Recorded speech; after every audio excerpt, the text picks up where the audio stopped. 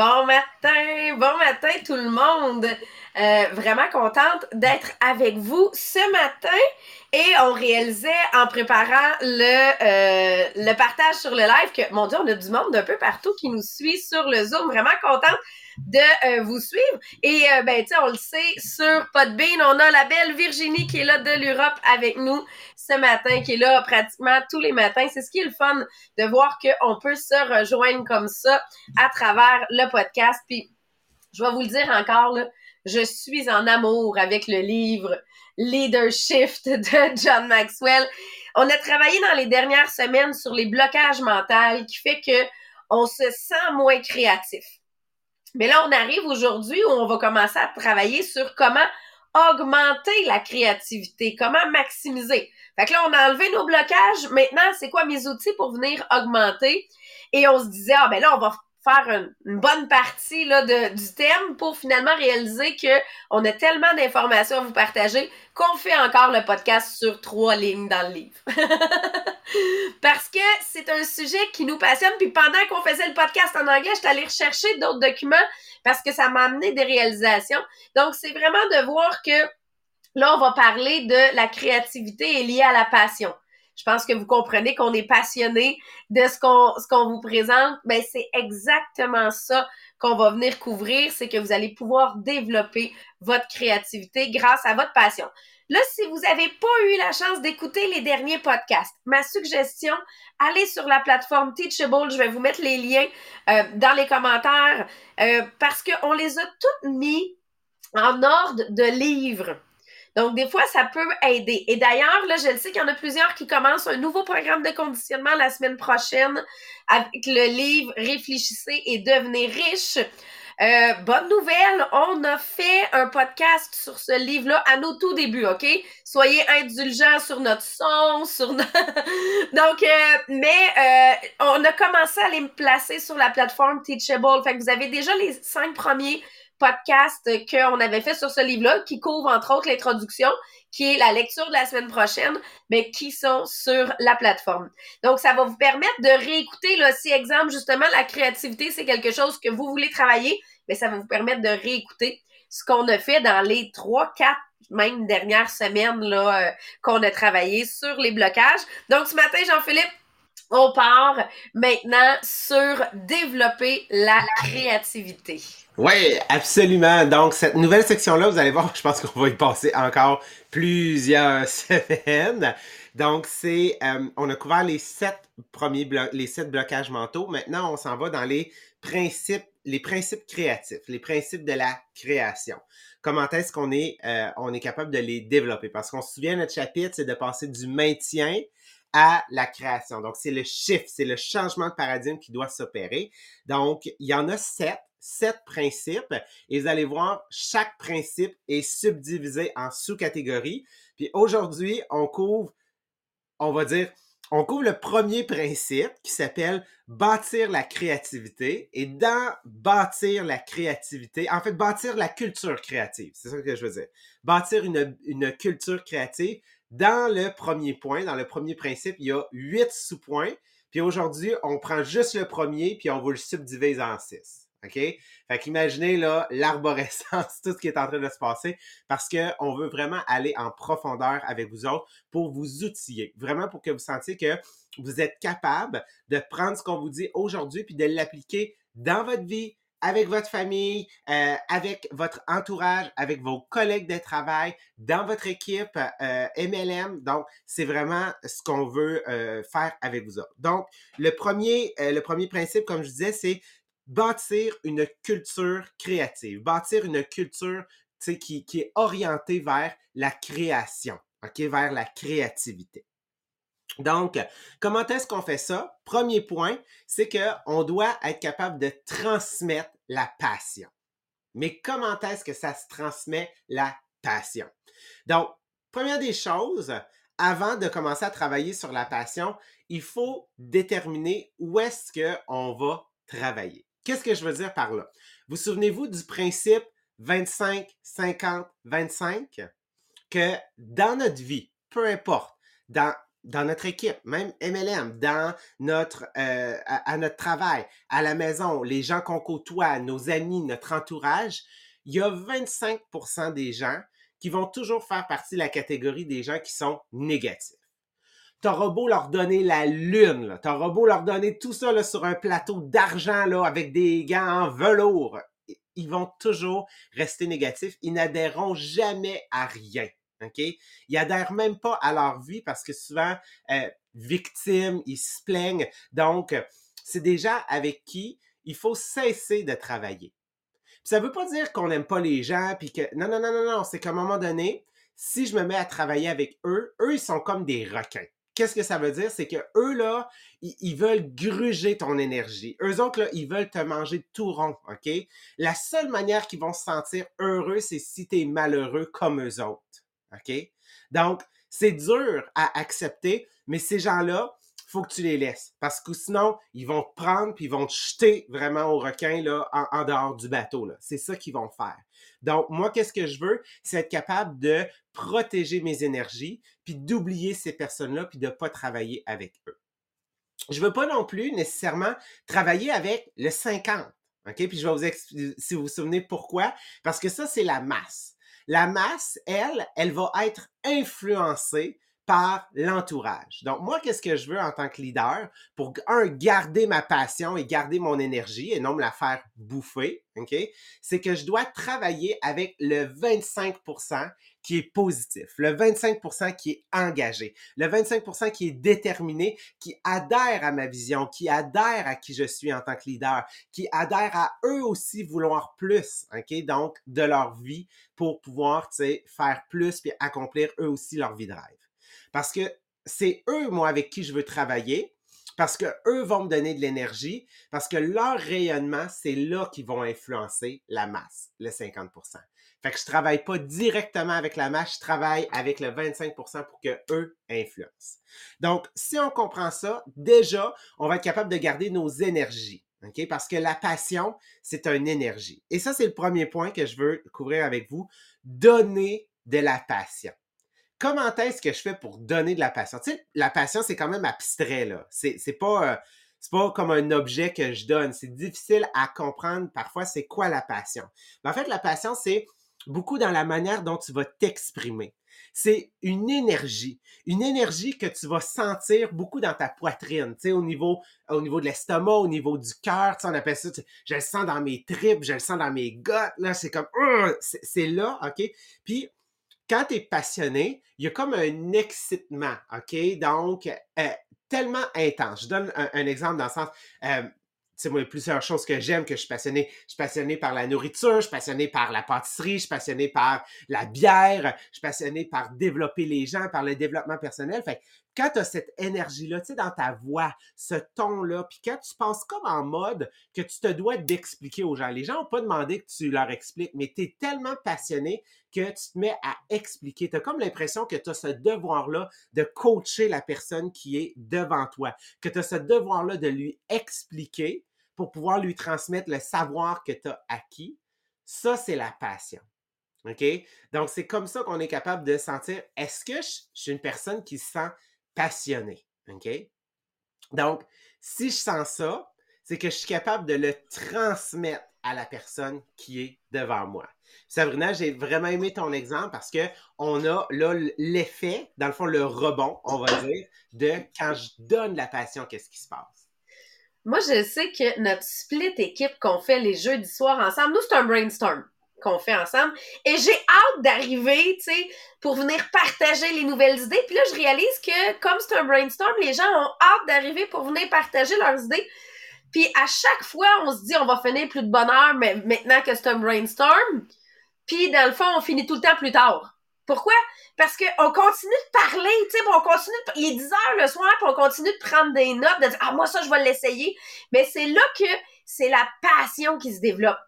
Fait que moi, je ressors de là remplie d'énergie, prête à dire, bon, ben, on part la journée. Il me semble que ça serait bon, là, pour qu'on soit rendu le matin puis que je fasse ma job, là. Mais je repars avec ce boost d'énergie-là, puis j'ai l'impression que j'en ai plusieurs qui repartent avec le même boost d'énergie parce qu'ils restent. En réalité, le meeting est fini depuis une demi-heure, là. mais on reste là à partager puis à prendre des notes. Et c'est ça la passion. Ouais. C'est que là, on veut plus, fait qu'on transmet cette énergie-là et on en rapporte à nous aussi en même temps. Exact. Donc, quand on donne de la passion, qu'est-ce qui arrive? C'est qu'on en reçoit, mais on s'auto-donne. C'est comme si on s'auto-remplissait, dans le sens que j'étais en train, tu sais, l'arrosoir, là, j'étais en train de verser de l'eau, mais en même temps, on est en train, genre, de me remplir. Donc, c'est ça, OK, de transmettre la passion, c'est de donner la passion parce que ça va, oui, en donner aux gens en face de nous, mais ça va nous en redonner encore plus à nous-mêmes. Deuxième manière de transmettre la passion, c'est de ressentir et de vivre tes valeurs. Donc, je ne passerai pas beaucoup de temps sur cette section-là parce qu'on a une section complète dans notre podcast précédent, dans notre livre précédent, le leadership tribal, qu'on a couvert sur les valeurs. Donc, on parlait de trouver nos valeurs fondamentales.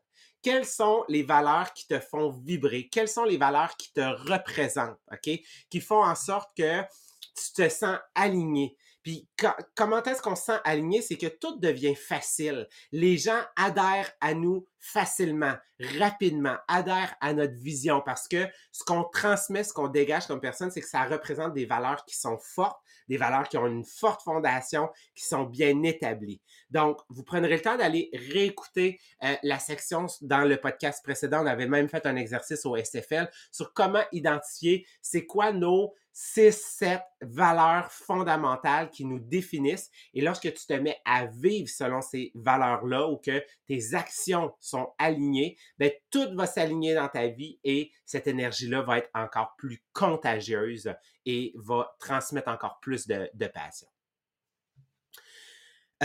Ensuite, prochain Je point. veux juste vous montrer, là, j'ai tellement aimé cette section-là à l'époque que là, je viens d'aller rechercher les valeurs de base que j'avais écrites. Puis je les ai gadgées, puis je les ai ajoutées à mon programme de conditionnement. Fait que comme ça, tous les matins, je vais les relire. Parce qu'il faut les garder en tête. Oui. Oui, parce que nos valeurs, c'est ce qui oriente en fait nos choix d'action.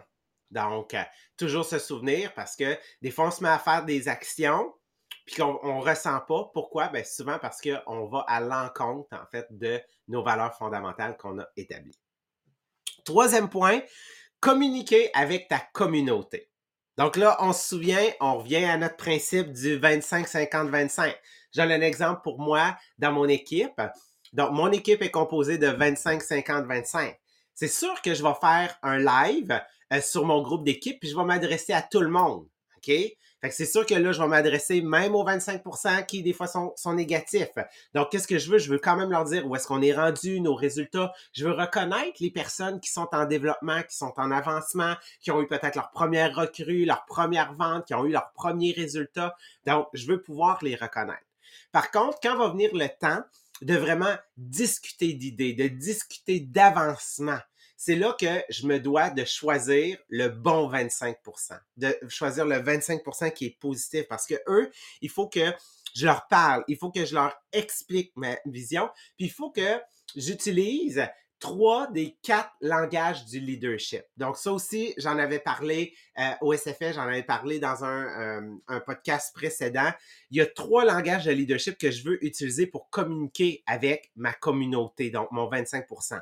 Un, je veux pouvoir leur donner des tâches, OK? Des tâches qu'ils vont pouvoir accomplir et vivre un succès, OK? Ou des tâches pour les garder en action. 2, je vais pouvoir leur donner des défis. Donc, un défi qui va les aider à se surpasser. Et 3, je veux leur donner cette vision-là. OK? Je dois, oui, leur donner ma vision, OK? Pour qu'ils comprennent comment est-ce que ma vision, en réalité, les intègre, eux, et comment est-ce qu'ils peuvent évoluer à l'intérieur de cette vision-là, mais aussi leur donner la vision que j'ai pour eux. Parce que des fois, certaines personnes n'ont pas cette capacité-là de se doter de cette vision-là. Donc, oui, de leur montrer comment leur vision que je leur donne s'intègre dans la mienne et que ce qu'on veut, c'est tout le monde grandir ensemble. Donc, c'est ce que je veux partager et m'assurer que c'est les bonnes personnes avec qui je discute. Parce que quand vient le temps de faire une rencontre, exemple, Marielle appelle ça ses rencontres de 20-80, ben même à ça, il faut qu'elle spécifie. C'est important. C'est quoi l'objectif de ces rencontres-là? Parce que quelqu'un qui est en succès a des, exemple, mettons, certains chiffres, ça ne veut pas dire qu'elle est prête, OK, ou qu'elle se sent à vouloir avancer puis à faire le plus. Donc, même à l'intérieur de mon 25%, je me dois de trouver qui sont ces personnes-là qui vont être prêts à entendre le discours que moi j'ai qui est aligné avec ma vision. Sabrina, t'avais-tu quelque chose à ajouter? Non, c'est bon? Tu l'as pas mal couvert, mais tu sais, la seule Oh, chose je que je t'entends. dirais, c'est justement pour ce discours-là, souvent, ce qui arrive, c'est que c'est là que les gens ils se disent ah moi j'ai senti de la pression. Mais en réalité, c'est juste qu'ils n'étaient pas dans leur vie à un moment où ils voulaient plus. Puis là, nous, on veut plus que autres. Donc, c'est toujours de s'assurer que je travaille avec ceux qui veulent plus. Quand je travaille avec ceux qui veulent plus, ils sentent pas de la pression, ils sentent que je les aide à atteindre leur objectif. Fait que notre job à titre de leader, c'est ça. Je vais pouvoir inspirer puis leader ceux qui ont envie de plus. Fait que c'est vraiment... Puis c'est là que des fois, c'est notre erreur à titre de leader. C'est juste que je travaille pas avec les bonnes personnes. Ils sont là dans mon équipe. J'ai juste pas pointé la bonne personne au bon moment et j'ai pas annoncé le tu viens à cette réunion-là parce que tu veux plus. Puis faut être vraiment clair, là. Tu sais, moi, avant, j'appelais ça mes rencontres de leader, mais c'est pas parce que tu as un titre de leader que tu veux plus. C'est ça la réalité. Exact. Exactement. Ensuite, on a ce qu'on appelle le focus de début de journée. Donc, pour pouvoir garder cette passion-là, et là, ici, je vais vous parler des programmes de conditionnement. Est-ce que tu as un moment où est-ce que ça te permet de focuser? OK? Donc, dans le programme de conditionnement, qu'est-ce qu'on a? Ben, en début de journée, on a toujours, la gratitude, on a toujours nos affirmations. Donc, ça, qu'est-ce que ça fait? C'est que ça nous réaligne, ça nous centre sur je sais pas si vous entendez mes chiens, genre. Bref, j'essaie de rester concentré. Si tu veux, je peux présenter les programmes de conditionnement, Vas-y, OK? ouais, je Si vais tu aller vas voir. voir pourquoi ils hurlent. Donc, les programmes de conditionnement, effectivement, tu sais, ça vient du principe un peu aussi du Miracle Morning. Donc, tout se passe avant 8 heures, souvent qu'on vient présenter. Ben, c'est que dans mon programme de conditionnement, je vais aligner de qu'est-ce que je veux de ma journée. Parce que c'est pas juste de dire avoir la vision à long terme, mais aujourd'hui, je veux quoi? C'est quoi mes tâches? C'est quoi mes objectifs? Et moi, je vous dis, c'est la base. Moi, c'est ce qui fait que, même en voyage, à 6 heures le matin, je suis en train de faire mon programme de conditionnement pour faire au moins les actions que j'ai à faire dans la journée. Même avec COVID, pas COVID. Non, non. À 6 heures le matin, je suis en train de remplir un programme de conditionnement. Je suis en train de faire mes lectures. Pourquoi? Parce que si je fais pas ça, je vais être assis sur mon divan à rien faire. Donc, c'est ce qui me met en action aujourd'hui pour réaliser mes rêves de demain. Donc, c'est vraiment l'importance. Puis, tu sais, là, si vous n'avez pas de programme de conditionnement, on en a sur notre plateforme. Vous pouvez même maintenant sur Teachable, il y a un lien, vous allez pouvoir cliquer, vous arrivez sur notre plateforme. Puis, on a des versions papier, on a des versions PDF. Puis, si tu as besoin de travailler le long terme, cela, c'est une demi-année. Fait que vous allez voir, là, il y a de quoi travailler sur tous les matins pour être sûr que je reste alignée avec mes rêves. C'est drôle, cette semaine, on n'en avait pas de programme de conditionnement parce que nous, on le commence la semaine prochaine, mais on a des exercices à faire. Ben moi, les exercices se sont faits à 6 heures le matin, comme d'habitude, pour mon programme de conditionnement. Pourquoi? Parce que je veux garder ce rythme-là. C'est ce rythme-là qui me garde ma structure de dire je passe à l'action aujourd'hui. Ça va être quoi mes 5 actions que je fais aujourd'hui? Pas mes 25, là. Mes 5 actions importantes que je fais aujourd'hui. Et ça, c'est ce qui m'amène à réel. Tu sais, les gens nous demandent comment tu fais pour être aussi motivé à tous les jours parce que j'ai un objectif aujourd'hui. Ça en fait partie, c'est dans notre focus de la journée, on a autant le matin, donc de se réaligner, donc, tu sais, d'être dans la gratitude, mais comme tu l'as dit, Sabrina, c'est que j'ai un objectif aujourd'hui. Parce que c'est beau, là, avoir cette grande vision-là, de dire, oui, oui, c'est ce que je veux accomplir. Oui, il la faut, Mais qu'est-ce qu'aujourd'hui, là, tu sais, oublie pas, il y a 365 jours dans une année, là. Si tu sais que ton objectif, tu vas l'atteindre dans 5 ans, 10 ans, ou tu sais, cette grande vision-là que tu as en tête de ta vie de rêve, que tu l'as dans 20 ans, ben comment aujourd'hui, OK, une journée, 24 heures, tu vas rester motivé. Donc, c'est important d'avoir passionate goal, dans le fond, des objectifs vraiment là, passionnants qui vont te garder connecté et savoir que ça va t'amener vers ta vision. Puis c'est justement, en fait, le prochain point ici, c'est qu'il faut apprécier l'aventure. Il faut apprécier, en fait, là, la ride, OK? Parce que c'est pas tout de juste accomplir des objectifs. Parce que si à un moment donné, tu accomplis des objectifs tout simplement pour mettre un crochet dans une boîte, ben c'est souvent là qu'on arrive et qu'on a atteint les objectifs, puis on se rend compte qu'on n'est pas où est-ce qu'on aurait voulu être. Donc, en oui, en se fixant des objectifs, ça va te permettre d'avancer, ça va te permettre de progresser dans la vie, mais qu'est-ce qui est important? C'est que tu sois capable de prendre conscience de qui tu es en train de devenir. OK? Qu'est-ce qui est en train de changer pour toi? Puis ça, c'est la dernière partie du programme de conditionnement avant de se coucher. Qu'est-ce que j'ai appris? Qu'est-ce que je changerais? Qu'est-ce que je suis fier? Donc, qui je suis en train de devenir? Parce que ça se peut qu'en cours de route, certains objectifs se mettent à changer. Tout comme l'exemple que je vous avais donné, là, vous êtes devant un beau paysage, OK, des belles montagnes, vous vous mettez à marcher et là, tout d'un coup, il y a des choses que vous voyez pas, OK, tout à l'heure, une nouvelle montagne qui apparaît, OK, un nouveau lac, un nouveau sentier, ben c'est le même principe. Parce que ça se peut que finalement, pour pouvoir atteindre l'endroit que tu veux, que tu passes par un chemin différent. Donc, c'est important d'apprécier et de comprendre qui est-ce qu'on est en train de devenir dans cette aventure-là, parce que c'est ça qui va nous permettre de, lorsqu'on va vraiment savoir qui on est, les objectifs qu'on va se fixer seront ceux-là qu'on va atteindre et qui vont être directement en ligne avec notre vision et cette passion. Et finalement, le dernier point, c'est la visualisation. OK? Donc, la visualisation, c'est un exercice qu'on peut faire le matin, qu'on peut faire avant de se coucher. C'est un exercice que les grands athlètes utilisent. Donc, cette visualisation-là, c'est dans le but de ressentir les émotions. OK? Donc, il faut que je sois capable, oui, comme on disait, d'avoir ce grand objectif-là, de le visualiser, mais de savoir qu'est-ce qu'il y a aujourd'hui d'accomplir ces objectifs-là, comment ils vont être connectés et de savoir, mon Dieu, tu sais, je le ressens, je le vois comme, moi, un de mes, on va dire, ma vie de rêve, moi, c'est d'habiter 6 mois par année à l'extérieur du Québec et du Canada. OK? Donc, habiter à Bora Bora, en Europe, en Angleterre, en Australie, puis d'être capable de travailler à distance, dans le fond, 6 mois par année.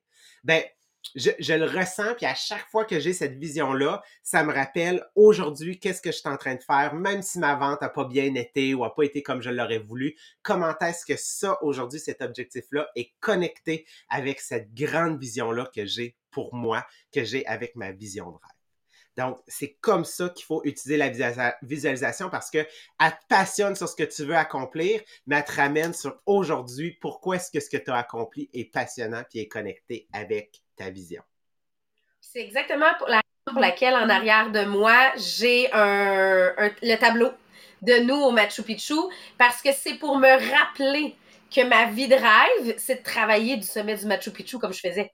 C'est de faire un live sur ma page. C'est de, tu sais, vous comprenez que pour moi, la vie de nomade digital, ça fait partie de ma vie de rêve, mais il faut que ça soit dans mon bureau. Même si là, je suis en train de travailler dans mon bureau. De toute façon, moi, je travaille de partout. De mon salon, de ma cuisine, de mon patio. Pourquoi? Parce que ça fait partie de mon environnement de rêve.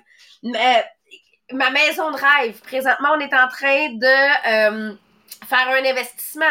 Ben, la liste de qu'est-ce que je veux de cette maison-là, elle est déjà écrite. Je la relis. C'est ma visualisation de qu'est-ce que je veux que ça m'apporte. Que quand je suis partie en voyage, en Amérique du Sud, j'avais pas amené un gros agenda, mais je m'étais amené une petite version d'agenda, mais j'avais dessus mon tableau de visualisation. Mais là, j'ai déjà accompli des objectifs dans ce tableau-là, donc je dois le changer parce que c'est très important que je visualise mon prochain objectif, pas juste ceux qui ont déjà été accomplis.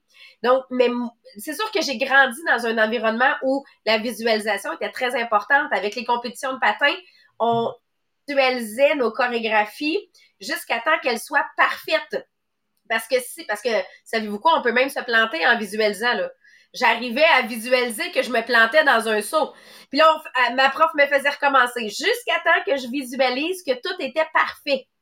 Donc, c'est ça, parce que oui, des fois, on visualise pas les bonnes affaires. Fait que c'est de visualiser le beau. Fait que moi, c'est à tous les jours. C'est à tous les jours que j'ai besoin de cette visualisation-là pour me garder en ligne. Justement, comme JP a dit, de dire, ben ça n'a pas bien été aujourd'hui, c'est pas grave. C'est quoi ma prochaine action? Tu sais, je vais faire des erreurs, mais toujours dans la vision du long terme, de je vais me ramasser au sommet d'un autre place de la planète. Là. Exact. Exact. Merci beaucoup, Sabrina. Donc, c'est tout pour ce matin. Merci d'avoir été avec nous pour parler de passion. J'espère que vous avez senti la passion qu'on a d'être avec vous chaque matin. Donc, sur ça, on va se laisser et demain matin, on se revoit à 8h30. Donc, bon mardi tout le monde!